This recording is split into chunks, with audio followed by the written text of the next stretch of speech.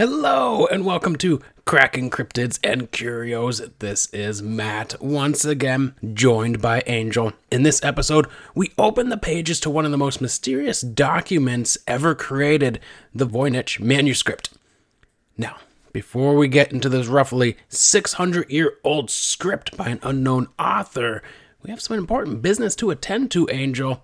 Our ever-continuing effort to become better people through various goals we are setting for one another.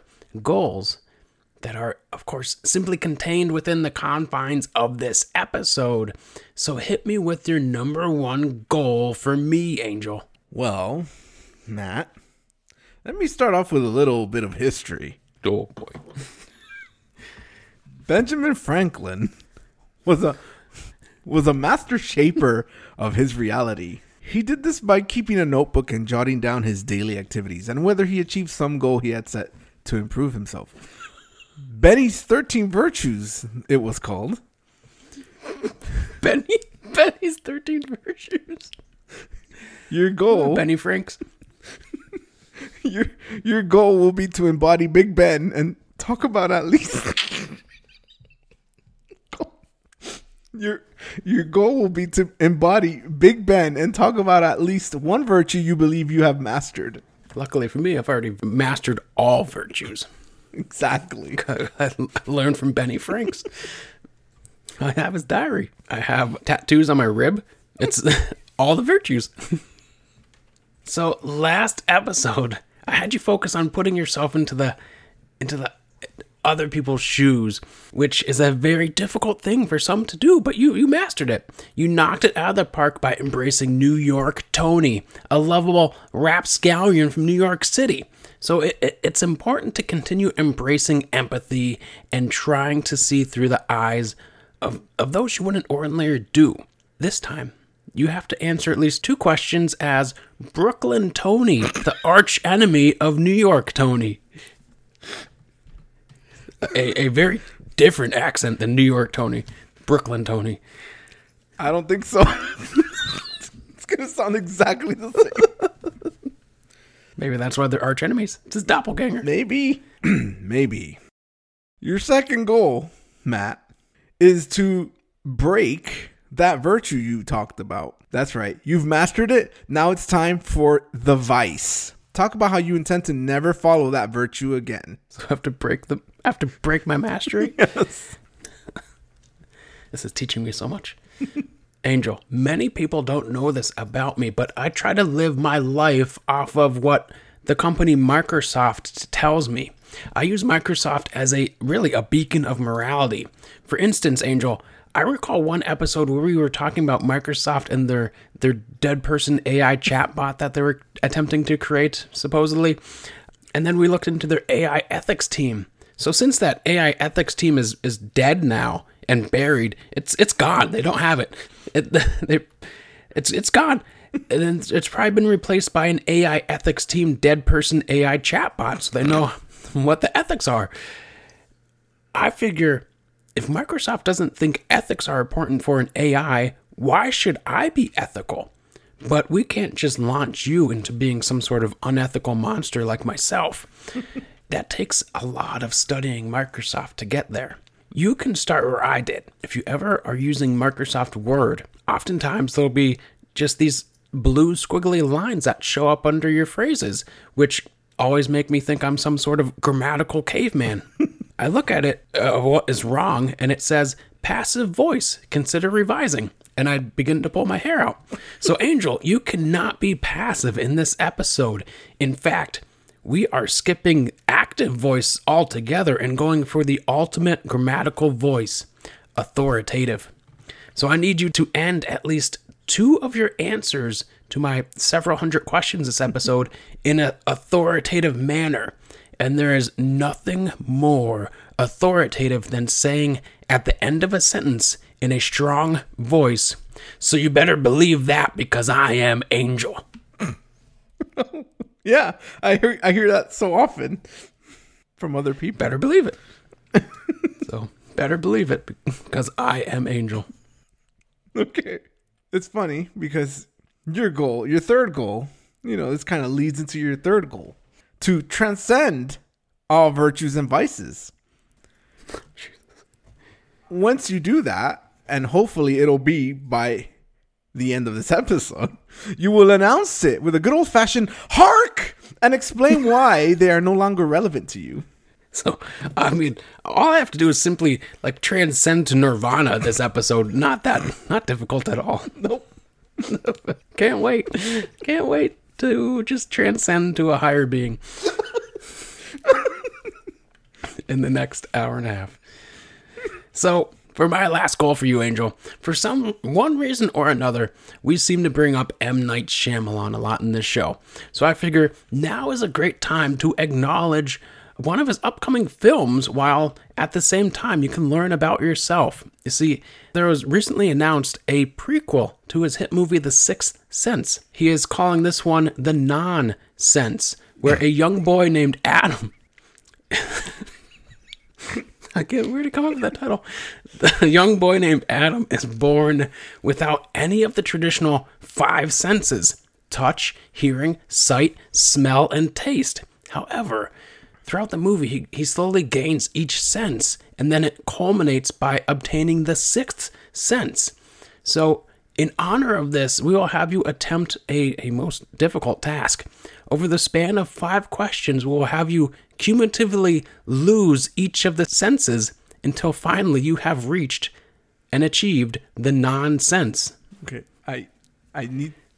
So each time you answer a question, you lose touch. Like the next one, you lose sight and touch. The next one, you lose smell, sight, touch.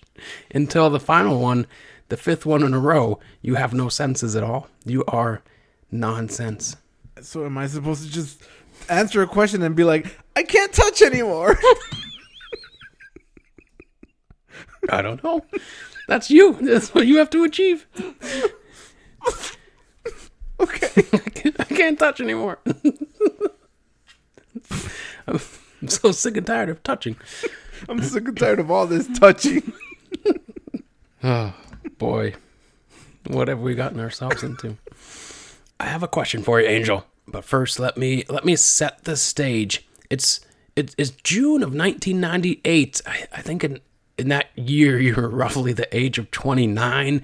You were still high on life for seeing the Spice Girls and their Spice World tour, which of course we talked about in a previous episode. You were in your room just dripping in sweat, drenched in sweat, because it was a hot Florida night. The air conditioner was, as you would say, on the fritz. Your mind wanders in the heat. Your vision is a bit blurry from dehydration. Young Angel, approaching middle-aged Angel, he uses the sleeve of his Looney Tunes gangster t-shirt to wipe the perspiration away from his forehead. You think to yourself, I wonder if there's a book out there that no one knows how to read. That would be pretty dope. My question, Angel, do you still think that if there was a book out there that no one could read, would that indeed still be pretty dope? Most definitely. First of all, when I had that thought, I decided I'm going to write that book. Yeah? And I attempted to several times, and lots of start-stops happening. And until I learned about the Voynich Manuscript, and then I abandoned all progress. You said somebody's already done it. Yep. And you said, dang, that's dope. Pretty dope. You remember that like it was yesterday. I mean, I still have my Looney Tunes gangster t-shirt. Still.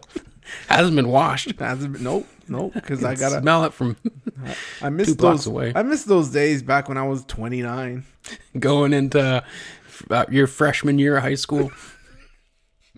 Yeah, I mean, I failed a lot, but you gotta keep trying, gotta keep pushing forward. Reminds me of some of the virtues of Ben Franklin, but we'll get there.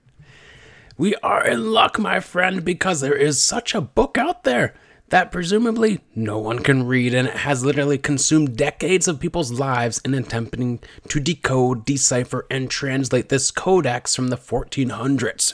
Now, there is a word that we do not see enough, in my opinion, Angel. Codex. A codex is an ancient manuscript text and is the precursor to the modern book.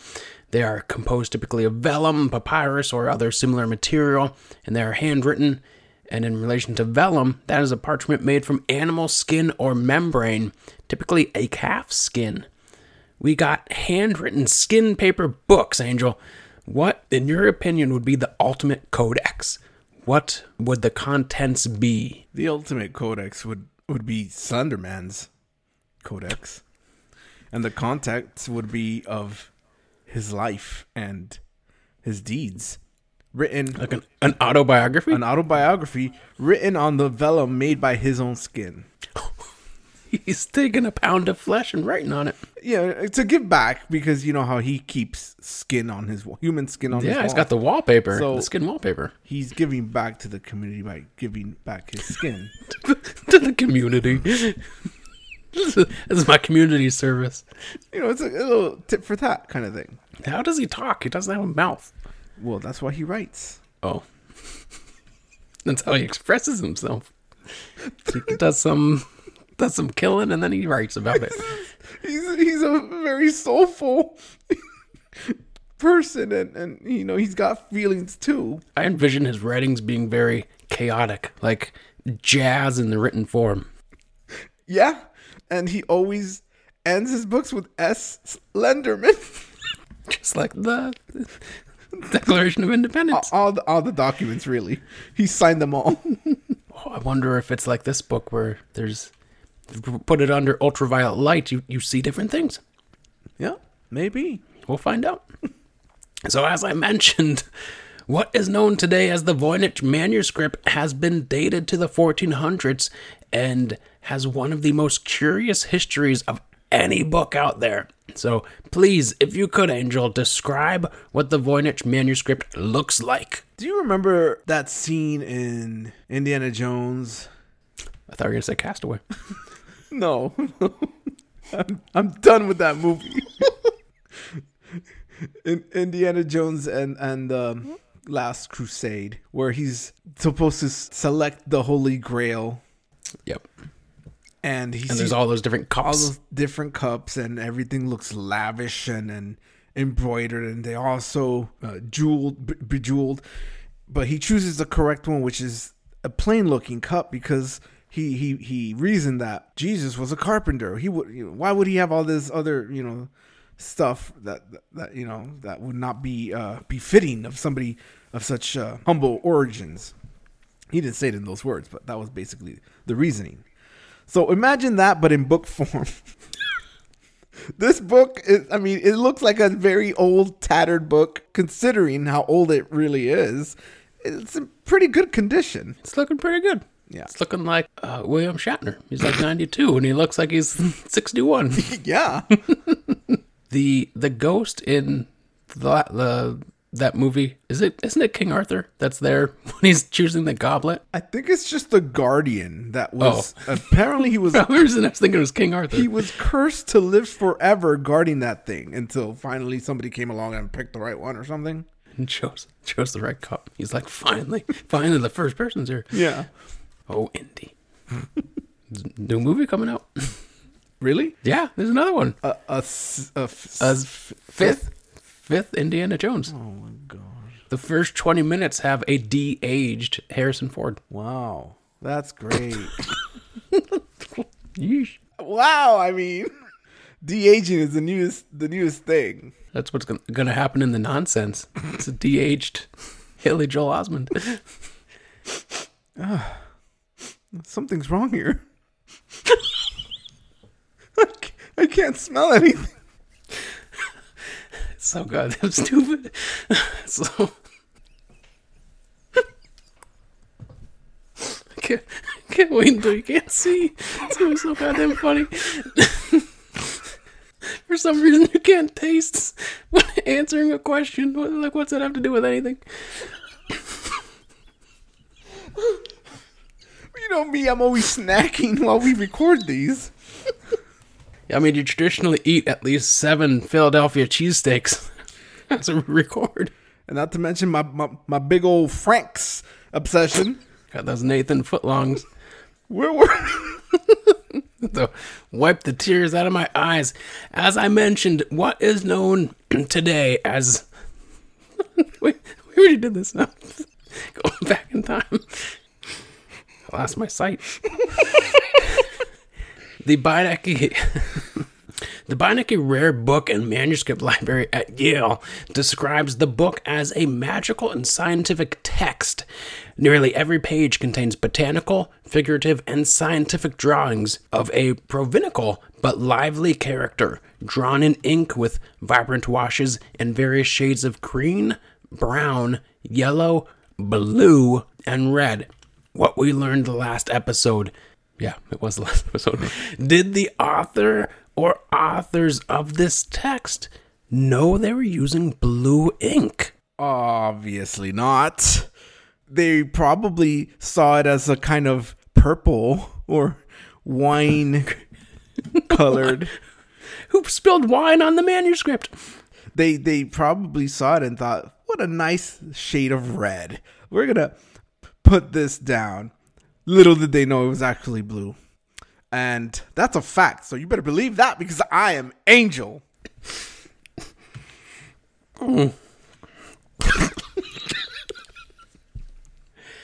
You know, one of the things Ben Franklin has really taught me in life, his highest virtue is honesty. As they say, Ben Franklin could never tell a lie. And I can't either. I put Ben on a pedestal of honesty. I can tell. You're being very honest right now, and I appreciate it. Thank you.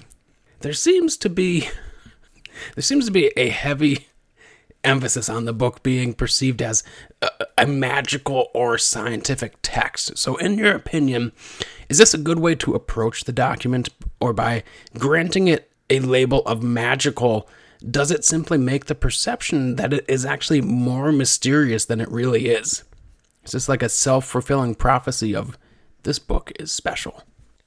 Yeah, definitely. I think if you label anything magical, you're either going to get the skeptic people's ears perking up, and then they're going to try to double down and be like, oh, let's see about that. Or, the magical believing people, they're like, what is this? I mean, I give you a rock and say, look, this is a gem that controls your heart through the moon.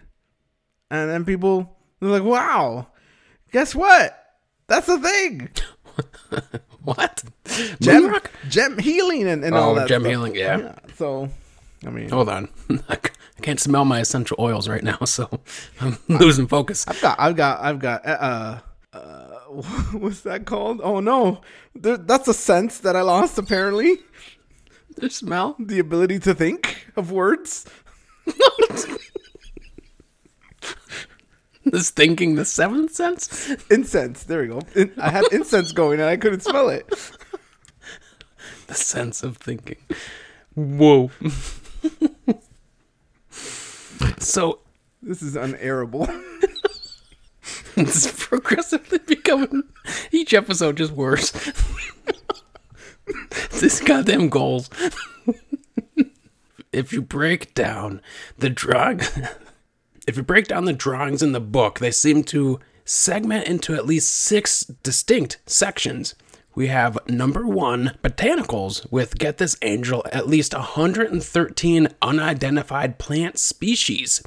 Next, we have astronomical drawings with astral charts, various suns and moons, possible zodiac symbology in the form of a fish, a bull, an archer, and possibly the most important, which appears to be naked women coming out of the chimney like Santa Claus. The third category is biological, with heavy emphasis on naked women with enlarged abdomens. I know that's a favorite of yours. Next, there is a collection of 9 cosmological medallions, which may be related to geographical locations. The 5th category is pharmaceutical drawings of over 100 medicinal herbs and roots. And finally, continuous pages of text, which are possibly recipes, maybe related to the medicinal herbs. What do you make of these 6 categories? It sounds like somebody's putting together a book to show aliens something. What? I don't know. Is it Voyager that was sent out to the satellite or the probe, and it had like a gold disc, and like on the disc is like various things of human history that can be interpreted by if any intelligence were able to collect that probe. So maybe it's like that. Jesus Christ. I think you're gonna have to write to me your questions because I can't hear you now. You know, one of the things that Ben Franklin really harps on is integrity. Like, integrity is the quality of being honest and having strong moral principles. And frankly, you're lacking that. Still can't hear you. Assuming that these are the correct interpretation of the drawings, what does your gut tell you the purpose of the book is? Good thing I can still read because I have the question in front of me. You are the worst. But Brooklyn Tony can answer this one. I tell you, my gut tells me the purpose of this book is to communicate to lots of people the uses of medicine and how to live a life. Brooklyn Tony does not take no for an answer. And that is what the gut tells me. Now you tell New York Tony to stop entering my shop. He always leaves skid marks. He knows what I'm talking about. Hey, Tony! New York Tony! Get out of here! He entered my shop again. Sorry about my outburst. I don't know if he's saying anything because I can't hear anything either. Brooklyn Tony lost his hearing.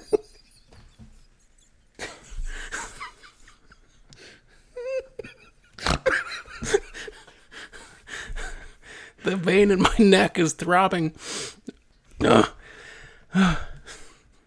gotta cut salami now. Toodles. He did the end of the show, the word. Before we get any further, I wanted to open this up to a scientific approach. Get the hell out of here, Brooklyn Tony. A scientific approach that McCrone Associated Incorporated completed in 2009. They examined and sampled the codex and found the following.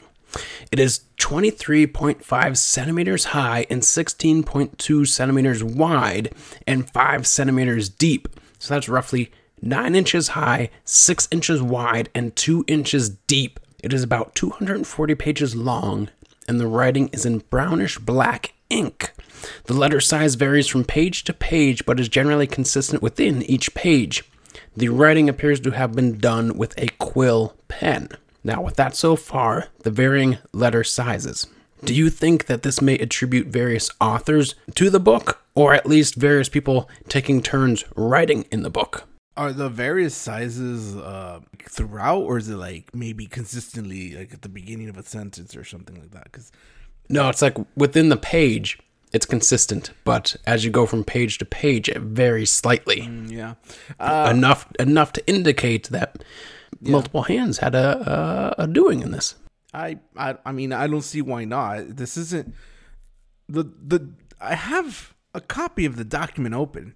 It doesn't look like anything mysterious. I mean, the drawings are a little bizarre, but there's nothing in there that seems like, oh, what magic and secrets. So yeah, not like this is the friggin' like Necronomicon. Yeah. Whenever this book was written, it was written with a purpose, and I'm sure it was, a group of people just doing their thing, just living their lives, writing in a book. They get up in the morning, write in the book, go to bed. I can't feel this.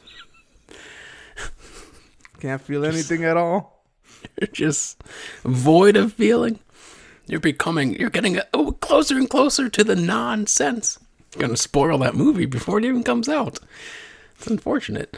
When examined with ultraviolet radiation or ultraviolet light, there appears to be a signature of Jacobus Tapenis at the beginning of the book. The ink used for writing and the ink used for drawing contain similar compounds and show no significant differences, which would indicate that the writing and drawing occurred contemporaneously, meaning the drawings were not added in later by someone else. The analysis is rather extensive and goes into some deep details of the contents of the book. So, do you think this analysis helps combat the idea that the manuscript itself is a hoax?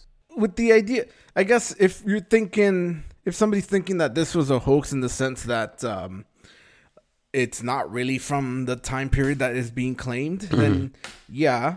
But who's to say that this wasn't a hoax written in the 1500s about some guy saying, "Hey, I found the book that was written in the 100s." Just some dude being like, "I'm gonna F with some guys right now." just a prankster, just a jokester guy, you know? It's like, look at this book. I got some free time and a ton of blue ink to use. A ton of whatever color this is ink. No, it's green. So one suggestion I saw that for this to be a hoax, it would have had to have been very well thought out, as the parchment does indeed date back to the 15th century. So if it was a hoax, someone would have had found a blank, roughly 250-page manuscript and started to fill it with gibberish. Are you convinced that it's not a hoax and that, like, the document itself is at least authentic? It most definitely is authentic. That's right, Brooklyn Tony. I'm coming for you, New York Tony, and I'm telling you it's authentic. He doesn't think so. He thinks the Voynich Manuscript was written by a crazy person, but I'm telling him, nope, it's real. It's authentic. I can't taste my salami now. Luckily for us, Brooklyn Tony is a historical researcher with at least 30 years in archive history. So that is correct, sir. No further questions. You can come off the stand, sir. I can go home now. I need to see my wife and kids. I haven't seen them in 20 years. Been stuck at work? Stuck at work, cutting salamis, dealing with this Tony guy. They say he looks like me, but I don't see it. I think he's the one that's been seeing my wife and kids. Is this a Bobcat Goldthwait joke? No!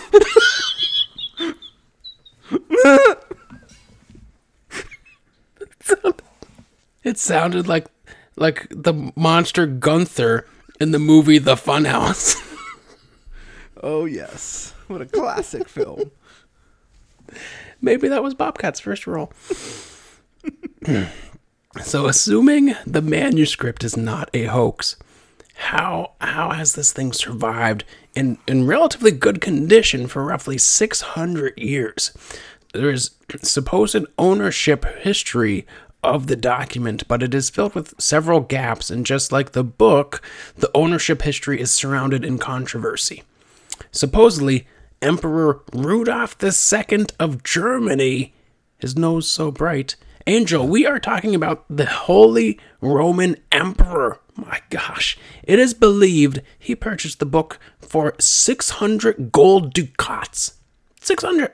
According to a New Yorker article on the manuscript, that is equivalent to roughly $90,000. Now, Angel, Emperor Rudy was a man after our own hearts. He supposedly had a menagerie of exotic animals and plants, along with the most extensive cabinet of curiosities collection on the entire continent. He even had a lion and tiger that just roamed the castle, and there are actually surviving records of him compensating survivors of being attacked by the animals, or just payments made out to the families of people that the animals killed. What would go through your mind if you're just chilling like a villain at Prague Castle, viewing some weird curios that the Holy Roman Emperor collected, and you find yourself being hunted by a lion? I'm no ordinary person. I'm definitely, like Idris Elba, and I'm going to wrestle that lion. You're going to protect your daughters? Just start slugging them in the face? That's right. And so you better believe that, because I am Angel. I believe it. I mean, it was so authoritative, I have to believe it. Supposedly, the man also had another manuscript shrouded in mystery, the Codex Gigas, or the Devil's Bible. Now, let's think about this, Angel. We have an eccentric emperor and a mysterious book. looking at when Rudolph was born and when the manuscript is dated for, that puts the book at being roughly 100 years old by the time it comes into his possession. Is linking it to it being the book to Rudolph a way to enrich the lore? Or do you think that he really could have owned it? I mean, I think that's cool if you know, the more the lore, the better. Why Emperor Rudolph of all people? First of all, I've never heard of the guy. So He's the second. I propose that Hollywood start making movies about him, because after researching this whole thing, I'm like, menageries and lions getting hunted. Like, why aren't there movies about this? You know, I don't want to see Gladiator. I want to see the Emperor have a lion and a tiger just roaming the halls and people just randomly being chased by them. Yeah. Screw like Marie Antoinette. In those historical dramas, I want Rudolph. Just going insane in Prague. I want to see Rudolph, like, with an esteemed guest, just showing off some crystal skull he's got in his basement or something. Mm-hmm. Then he's got the mechanical Turks just doing mechanical stuff. He's got all the things just sitting there. Supposedly, Rudolph purchased the book from English astrologer John Dee, but to the best of my knowledge, there is no record of where John Dee got it from. But there is a belief that at least Rudolph was of the thought that it was written by philosopher Roger Bacon. And John Dee had a rather extensive Roger Bacon collection. He was a Roger Bacon yak. The chain of custody then appears to fall from Rudolph to his imperial pharmacist, Jacobus Horsicki de Tepene, the same man that appears as a signature under ultraviolet light in the manuscript. Why do you think the alleged third owner signed his name to the book, as presumably the previous two owners did not? I mean, maybe they just didn't think of it. Is it like when you get a book from the library and you sign the card on the inside? Yeah. I know when I get a book, I'm putting my name in it, making sure that everyone knows who owns it. Whoever owned it previously didn't do it. Well, that sucks to be them, but got to start somewhere. Sometimes we get books from, there's little free libraries around us where you just give a book and take a book, and we get books for our daughter, and it'll be like, to Jonathan from grandmother. It's like, oh that no. sucks. Oh, poor grandma. Your book got given away. Or was Jonathan's book stolen from him? No. Can you imagine you steal a book and then you just, I don't like this book, I'm putting it in the free library. No one will trace it back to me. I mean, I think that's better than when I had to return a library book from that was 20 years old. 20 years old? Did you just like, I think you're better off just burning it. Well, I just recently read a news article about something similar where somebody returned a 20-year-old book after they had checked it out when they were young, and they got a big old thank you note. I got a guard chasing me off the premises when I tried to do that, and no article was written about me. Whatever.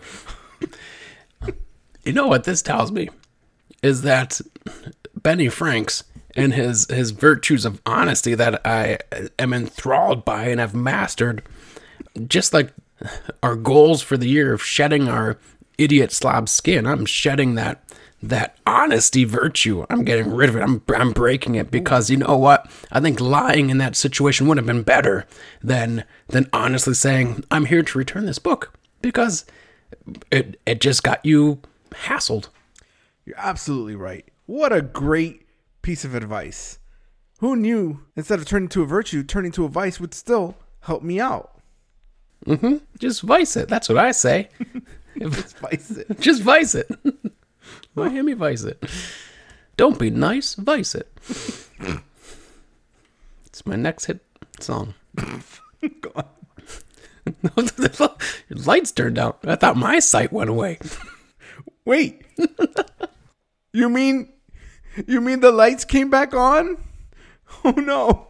I can't see. Jesus. Or hear or taste or smell. Just throwing them all on at once. Touch. I've lost them all. You've achieved the nonsense. I need help. I can't go on from this. Now you know how Adam's character in the M. Night Shyamalan movie lives his life. You know. An inner voice is telling me something. And I feel compelled to respond, which is the thing that I will say is, why would this movie exist? It sounds like a dumb movie. He's going to make money on it. Guarantee it. Yeah. Just like all the movies he's made. Hey, he has a strategy of low budget, and then people go out for the name. Makes his money. That's how he does it. Self-produces. I mean, I do it, so yeah. Go see his movies. The next owner seems to be an alchemist in Prague. An alchemist by the name of George Berisk, who tried for 2 decades to decipher the book. Upon his death, it passed to his friend Johannes Marci, who was a physician to the Holy Roman Emperor of that time. Once in the possession of Marci, the book at some point made its way to Rome, where it presumably resided for nearly 300 years until it turned up in the personal library of Peter Beck's to supposedly shield the book from being gobbled up into the papal library. It is at this point that the book was bought by Wilfrid Voynich in 1912, getting its name. Is the chain of custody reasonable to you? Does that all make sense? Is it believable? I think it's believable, but what I want to know is why, somebody like the Holy Emperor Rudolph has it, and then an alchemist has it, a physician of the Holy Emperor, and then finally, all these people, and then suddenly we have a Peter Beck's who happens to have a personal library. I don't know who Peter Beck's is. Why does he have a personal library? And then it goes to Wilfrid. We don't even know what Wilfrid Voynich did. Like, what is he? Who is he to these people? I don't understand. Peter was a Jesuit in the church and had some power, so he was able to have access to the for whatever reason the book made its way to Rome and to the church and was just sat in the library until Peter sort of was like, that's mine. Well, that answers Peter, but Wilfrid, was he just a businessman? And Voynich, his story is weird. He escaped Russia through Siberia to China, made his way to London, I think, and then he was like, you know what? I'm gonna open up a rare antique bookstore. There's the one book. There's theories that he was like a revolutionary towards Russia, and being in this bookstore was really just a front to do other things politically.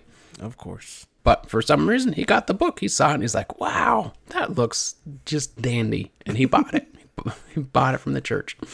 So based on the letter from Johannes Marci, that Voynich found with the manuscript, Voynich also believed that the book was owned or written by Roger Bacon. He then thought that by being able to prove that point that Bacon either owned it or wrote it, it would increase the value of the book if it were to be put up at auction. Is this the point now, Angel, where we see a motive in creating a detailed and possible embellished chain of custody for this manuscript? Can any of that history of ownership really be trusted if there's a motive to make money on it? So do you mean to tell me that maybe possibly Voynich constructed that whole chain of custody that we just learned about? Maybe the emperor never really had it, the physician, the librarian. Well, then that brings me to the bigger question, which is what is the true chain of custody, and why is that not any special? There's theories that Voynich himself actually forged the book and made it as a hoax to just sell. We can easily dispel that because we know that the book's been carbon dated to the time period that it's claimed to be from. Maybe he found a blank book from the time period. A blank book from the time, and he just wrote it in. He's just look at this thing. It's just waiting to be written in. That's what he says to himself. And not saying anything, but he did come from Russia. Yeah, I don't know. I don't know. I don't buy it. I don't think I'm getting a sense of honesty from this man. He was a believer of Benny Franks. Benny Franks. He couldn't tell a lie. That's attributed to him. Nobody else. None of the other founding fathers. Just him. No president. If the book being scientifically dated to the early to mid 1400s is true, that would put Roger Bacon being around like 230 years old when he supposedly owned or wrote it. So that's unlikely in my opinion. But the entire time the book was in possession of Voynich is when it really started to be seen as this, like, as I say, magical or scientific manuscript.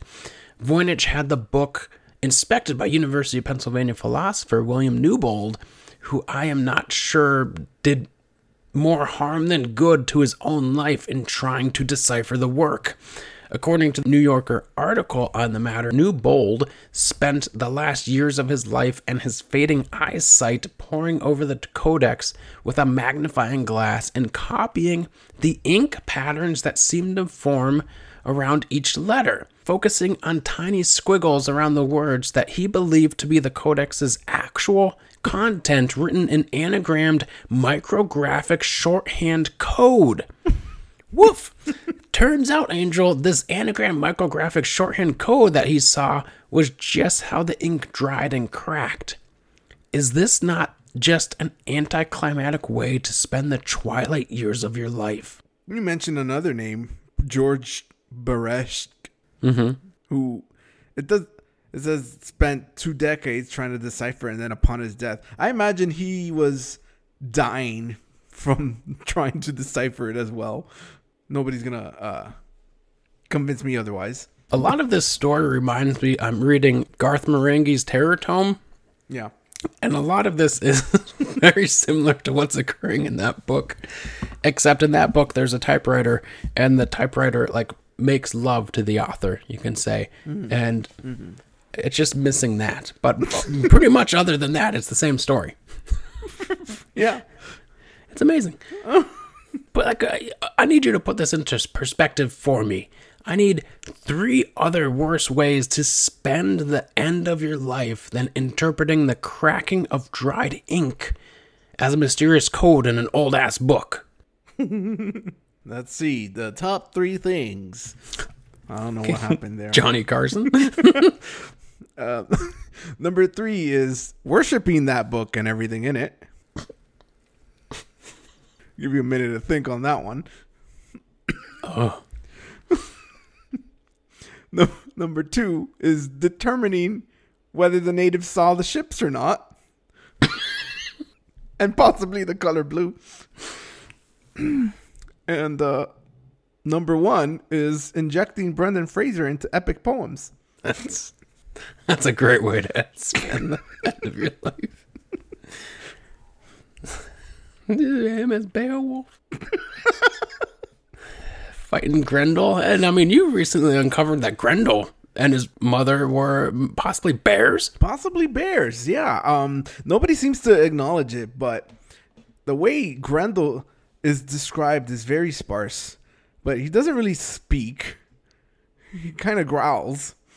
And then Grendel's mother is like found in a cave. I mean, you have to go underwater to get to it, but the cave is not underwater, is my understanding. Mm-hmm. So just like a pocket. Yeah, I mean, they're bears. Beowulf fought bears. Bears were scary back then. They're scary today. Bears were considered very frightening creatures back in those times. Apparently, even the word bear was like the euphemism for the actual word that they used for it. But everyone, of that belief of don't say it because you'll summon it, they were so afraid of these things that they never used the actual word for it, and they just used the word bear, and then the real word was lost throughout to history or something like that. But I think somebody else uncovered that what the actual word was. But the point sounds like Grendel to me. You say Grendel, it shows up and destroys your castle. I mean, Grendel goes into the hall where these people are celebrating and starts eating people. I mean, what else does that other than a bear? And bears are prevalent in that area, I believe. I just advise everybody to watch the Christopher Lambert version of Beowulf. It is a adventure. Yes. For some reason, they took the approach of this maybe futuristic but still medieval. It was a style. I'm wondering if it was he was still coming off of the Highlander thing, and they're like, yeah, let's keep that aesthetic. He was coming off a Highlander a decade earlier, and his career was dead. Well, I mean, yeah, nobody else knows him from that, and then he becomes Raiden in Mortal Kombat, which is again lightning stuff. He can't escape it. Maybe he is the Highlander. There can only be one Christopher Lambert. Yep. I remember watching a movie with him in it, where it was a serial killer, trying to build the body of Christ with the body parts of his victims or something. Trying to Frankenstein Jesus Christ? I think so, yeah. What? Yeah. And then he could use his lightning to charge the body. Well, I think Christopher Lambert played the detective trying to find the killer. I forget the name of the movie. It escapes me at the moment. That sounds amazing. I've never heard of such a thing. We're going to become a Christopher Lambert podcast. What William Newbold did, though, is emblematic of this whole thing, this extreme desire to decode this codex, to be the one who finally translate what the hell is inside these pages. This is half joking, but at the same time, I kind of wonder if it counts.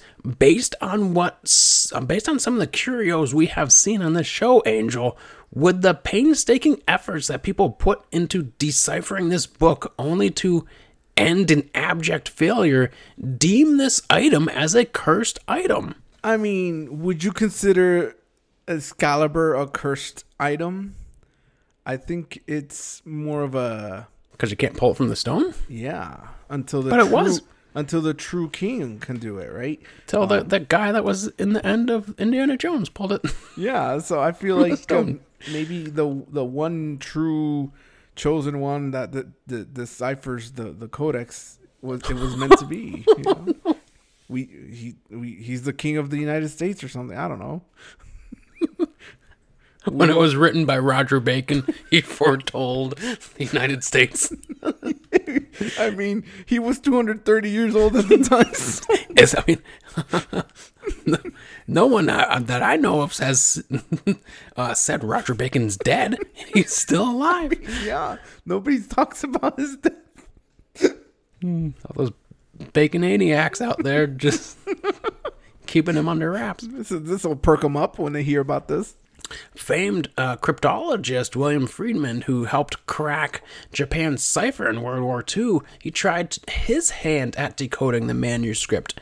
However, after 3 decades, he claimed that deciphering the manuscript was impossible and came to believe that the content was just a constructed language that dated back to a time before constructed languages were known to be a thing.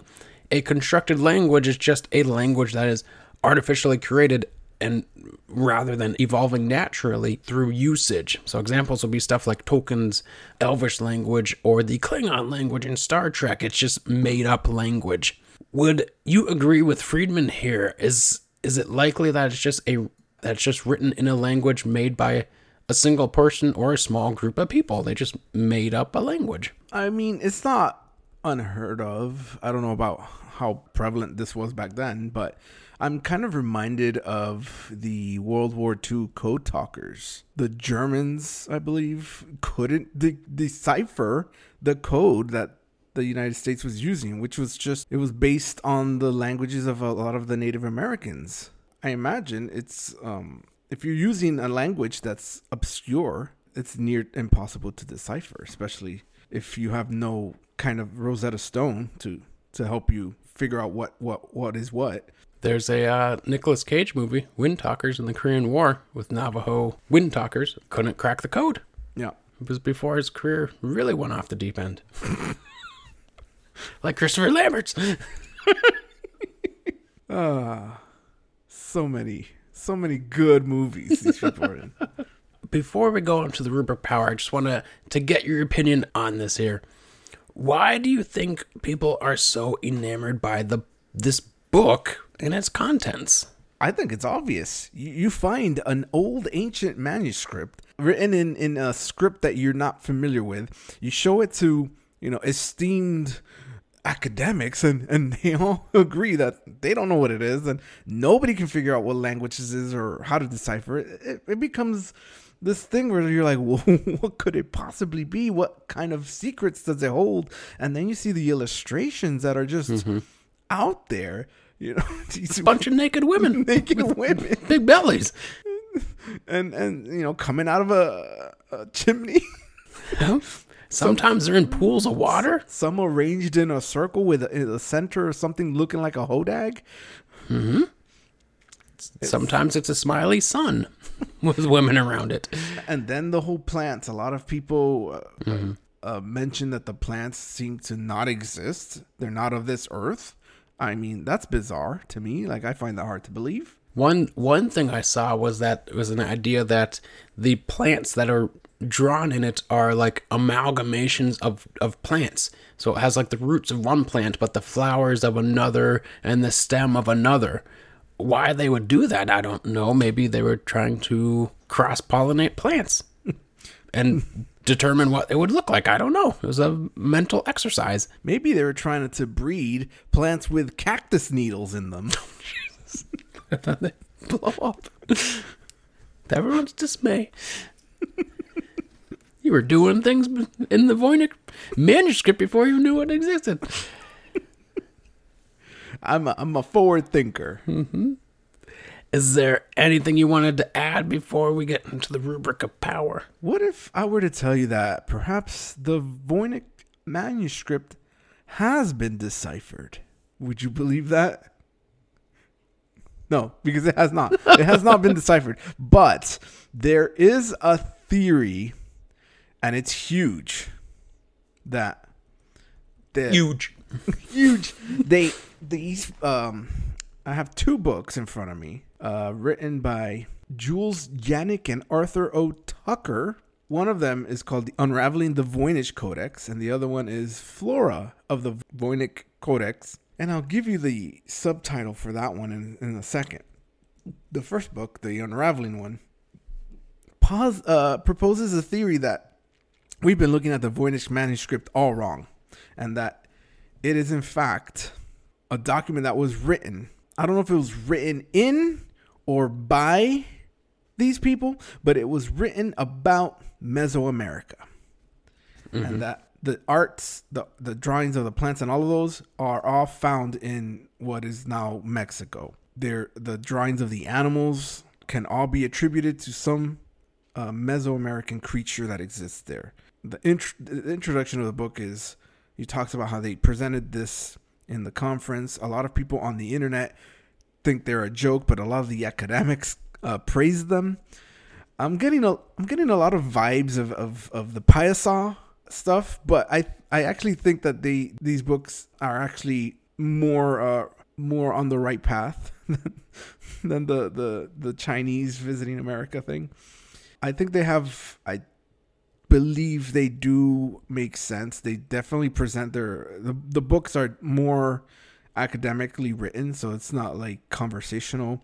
They present their evidence and all that. I think there's definitely something there, and I urge everyone listening to check these out, because this is not one of the things that pop up when I search for Voynich Manuscript. So I think it's something that should get more viewing. The second book, The Flora of the Voynich Codex, the subtitle is An Exploration of Aztec Plants. So that one's even more interesting because it actually goes into the plants that are found in the book, maps them to the real life plants that they're supposed to be representing. I think that's pretty cool. I saw that and I thought that was a neat take on it. The only thing that and I'm sure they explain it in there, but how do they explain away the time difference of, so we have this book that was made in the early 1400s, but European contact with Mesoamerica didn't occur until nearly 90 years later. I mean, I haven't read into that yet, but the only thing I can think of is I don't know how accurate the dating stuff The is. carbon dating. Yeah, like it's gonna get you a good range, but it's not gonna be precisely, 90-year difference or anything like that. So it could be the case that it's around that time. That's all I got.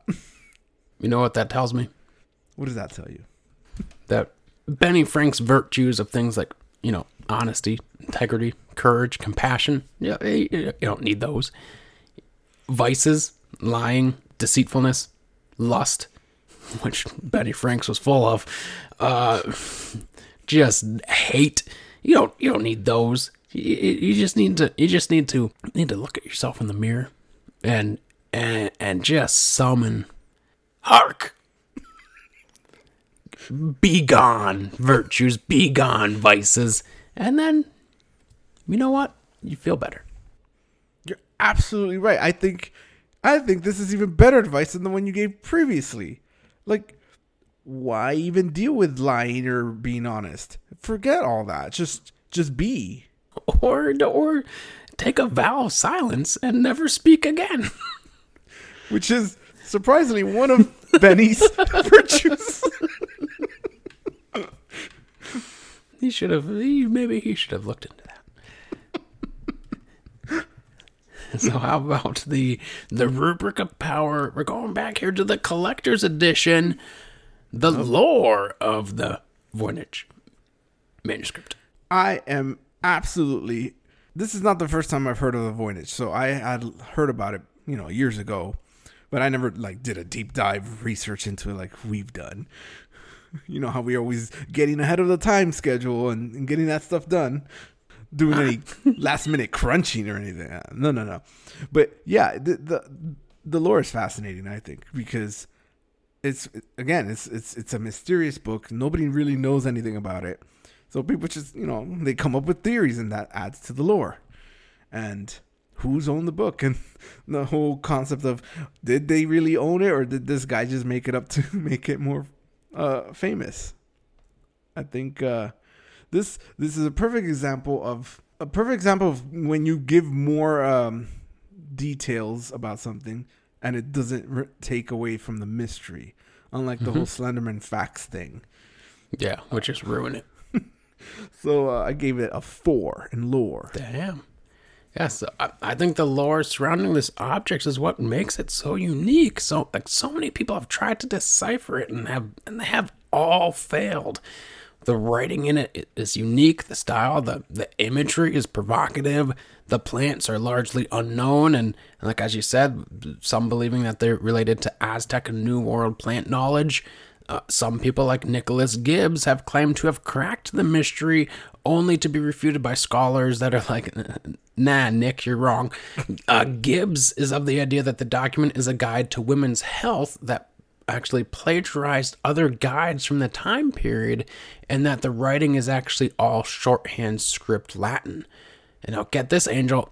Gibbs says that some of the images are pulled straight out of other works, including Pliny the Elder himself. Oh, no. We have another thing touched by Pliny the Elder. I watched it, maybe. I watched a TED Talk on it, and they even mentioned in the TED Talk that there are theories that Martians made the manuscript. Ooh, of course. Of course they are, yeah. So I gave it a lore score of 3.8. Ooh. Snubbed it. How about the fells after this? Properties of the Voynich Manuscript. We talk about this mysterious document. It's this grand thing, but as I described it to you earlier, it's like the Holy Grail in The Last Crusade. It's just this plain looking thing. Like you would never look twice other than that's a really old book. And why hasn't it fallen apart yet? I gave it a 2. It's just an ordinary book. I would have given it a 1, but I think the fact that it still looks quite good for how old it is bumped it up to a 2. It's a plain Jane. There's nothing special about it, in my opinion. It's just an old book. It actually reminds me of a picture I saw recently of, I think it was a Tibetan library, And it's just like floor to ceiling, old books that are just untranslated, untouched, really. And it's like, who knows what the hell's in those books? And they could have hundreds of Voynich type manuscripts in their libraries, and no one's looking at those. So for properties of this one, I gave it a 1. How about the functionality and purpose of the manuscript? I'm coming at it from the lens of this book was a document to document all the stuff that is found in the New World, right? So I think its purpose was to simply demonstrate all these new things and strange creatures and flora and fauna of this area. The only thing, though, is why is it written in such a made-up script? Mm-hmm. I don't know if it was because they were trying to keep it hidden from other prying eyes. We don't know that yet. Well, even Gibbs had thought of that this book was had plagiarized material from other books, which, I mean, at the time, no one effing cared. There was no copyrights. Yeah. There were very few books, so what's it matter? Very few people on top of that could actually read them. So maybe it was their way of protecting their book from others stealing information out of it and putting it in another book that they didn't want it in. Yeah, that's a good idea. And then only the person with the cipher would be able to decode it. And I think just the fact that we're speculating raises, to me, makes the purpose of the book even more fascinating. So I gave this a 2.5. Ooh, a 2 pointy. I think this category, in my opinion, hurts the manuscript because we cannot definitively say what the purpose of it is. That loses some points there. There is essentially no functionality to it because we can't tell what the damn words in the book mean. So because of that, I landed on a 1. But I suppose, do you have a overall, this is your theory of what the book is? I mean, I'm definitely swayed with the whole, I think this is a book that was merely to document the findings of the explorers. I'm of the opinion that it is the contents are it's like an apothecary's book of plant matter and recipes, and then with the astrological signs and the imagery of women, honestly, to me, like menstrual cycles and implications of that, and when to apply medicines. At the time, a lot of medicinal science was based on different herbs and different plants did different things during different astrological events, so that they either strengthened at that time or weakened at different points in the year. So I think it was just an apothecary's handbook, but for some reason just written in absurd script. That's the purpose of that. I can't guess, but that's what I think it is.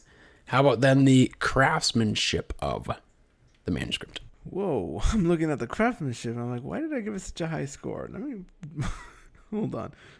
Anyway, let me hit the brakes here.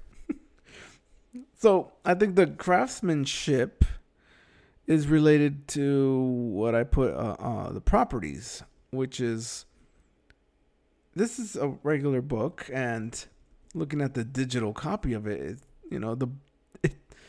it looks like it's still in pretty good condition, and I think that alone is what made me give it this score, because however this book was put together it's did a fine job of making. It's all on animal membrane. Yeah, I gave it a 3. Yeah, it seems to be very well made and has held up for 600 years, allegedly. So the colors are well done. The text and handwriting in it is amazing looking. The images are bizarre and creepy enough to keep your attention. So I think that was a neat aspect to it. So I too landed on a 3 for the craftsmanship of the manuscript. There's even pages that fold out and then unfold to be even bigger pages. What? The only thing that would have made it a 4 is if it had pop-up images. Oh my God, can you imagine that? Makes noises? Like those birthday cards that open up and play a song? Oh my God. Aliens did it. How about the desirability of the Voynich Manuscript. You know me, I always want all the things. I would have given this one a 4. Unfortunately, I'm able to get it digitally, so that kind of takes away the desire. And I could just print it out and then have my own copy of the Voynich Manuscript. And I could walk around like a nerd with a magical tome, a grimoire. And You got your Grimmy? so I bumped it down to a 3. I didn't. Like Emperor Rudy allegedly spent $90,000 on it, and it's interesting that like the desirability isn't just in the physical book itself. It's like the hidden content of the words are what people want. Like people have put years of their lives into figuring out the purpose of the content, like decades for some. The desirability to decipher this thing made me put the score for desirability at a 4. Very nice. What then did you total up for your score? 14.5. Woo! I had a 12.8, which I think is rare that I actually scored something lower than you did. I must be on the fritz, like the air conditioner. The air conditioner. So that puts the score for the Voynich Manuscript at a 13.65. I think this is our highest scoring curio yet. Maybe. Well, no. Might be Baghdad Battery level. Baghdad Battery? That's a 9. It's definitely a higher scoring than What is Blue? Or whatever we're calling that. But that was an event. I mean like the actual title. Blue. What are you? What is blue? Now you gotta hit me with the line. Can't move forward until I say the line. You're stuck in limbo. But I shall release you when I say, Voynich Manuscript, you've just been cracked. I really imagine like a whip crack sound every time I say that. You think the Voynich Manuscript has artwork of a man-eating plant, a man-eating tree? Oh, that'd be awesome. I don't recall seeing it when I went through it. When I flipped. Maybe the people, that's what made people that own the book thought, oh my God, these places they're stuck in a primitive past. It's so exotic. Maybe all those plants are in Africa, and that's why no one knew what the hell they are. I mean, they couldn't even find the where the Nile starts. Apparently, Surprised they didn't draw dinosaurs in it. vellum. Rip your skin off and write some tweets on it and send them over. If Mail your tweets Twitter, on skin. if Twitter was a physical thing, I'd want you to write it on vellum of your own skin. But it's not. So go ahead and wade your way through to the dumpster fire that is known as Twitter, and find us at Cracking Curios. Tweet at us. You could include any hashtag. It doesn't matter at this point. Are hashtags even a thing anymore? Like nobody talks about them. Hashtag Throwback Thursday. TBT. Anyway, Twitter's mid, so whatever. I'm gonna go touch grass after hearing that. Instagram's still a thing though, somewhat. You could go there and find us at Cracking Cryptids, closer to our title. We're posting content here. Then you got to see our new mascots. You know, if you haven't gone to see Biggie and I haven't named the Mothman one yet. Mascot. They're gonna start traveling soon, trying to hunt their own cryptids. We'll see them in various locations. Be like, where in the world's Carmen Sandiego? But with Bigfoot and Mothman? That's right. Bigfoot, also known as Biggie Smalls. No relation. He's gonna get killed. Get shot. I mean, yeah, that's what people want to do to Bigfoot. It all lines up, man. You could call the Mothman Tupac. Yeah. You're listening to us. You're probably subscribed to us, so that's fine. But if your friends aren't, maybe you should direct them to insert favorite podcast platform here. tell them to go listen. I'm confident we will be on that platform because I said so and I am Angel. So authoritative. I just wrote this really quickly and I hate it already, but I'm going to say it anyway. So, as always, Voynich be with you. What's it even mean? Voynich Manuscript be with you. What? Like, I don't know, maybe like Bon Voyage. So like, as always, Voynich be with you. Voynich. I don't know. Sound like Borat. Very nice. As always, very nice.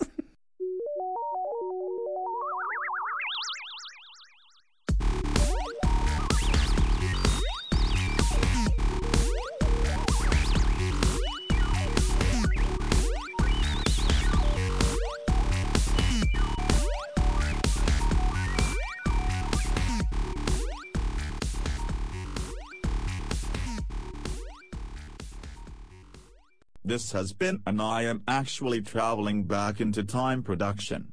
And that is what the gut tells me.